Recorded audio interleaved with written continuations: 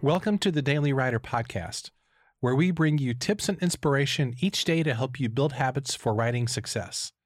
For more resources, including your free Daily Writer Starter Kit, visit dailywriterlife.com. Today we're concluding a short series on being more productive as a writer. Many people, including myself, create a task list every day. And sometimes we also call this a to-do list. And these are things that we feel we have to get done on that day.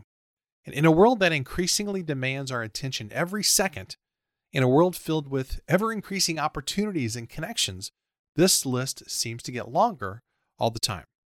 Now, the antidote to all this is to create something called a stop doing list. And these are things that you're not going to do. Here are 10 suggestions for you to put on your stop doing list. Number 1, stop committing to extra activities. Number 2, stop feeling guilty for not doing more. Number 3, stop answering email 28 times a day. Number 4, stop helping everybody for free. Number 5, stop starting new projects until you publish the current one.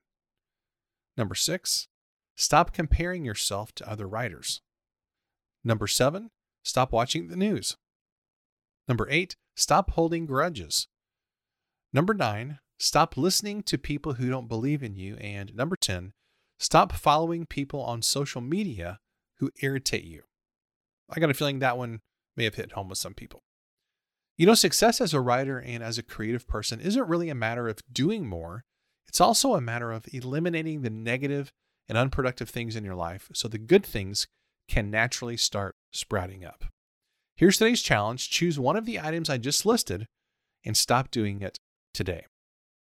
Now, speaking of eliminating the negative and adding in positive things into your life, adding in things that are really going to help you to be more successful and help you start sprouting up, I want to encourage you to check out the amazing book, Write Your First Nonfiction Book, which is the newest book from my friend and business coach, Honore Corder. If you have always dreamed of writing a book, but you're not sure how to get started, this is exactly the guide that you need. In Write Your First Nonfiction Book, you'll learn the exact system that Honore has used to write many of her own books. And the cool thing is that you don't have to guess what goes in each chapter because she lays it all out for you step by step. So if you're ready to stop dreaming and you want to learn from an author who's sold over 4 million books, head on over to dailywriterlife.com/nonfictionbook to grab your copy today. Hey, my friend, as always, thanks for listening, and I'll see you next time.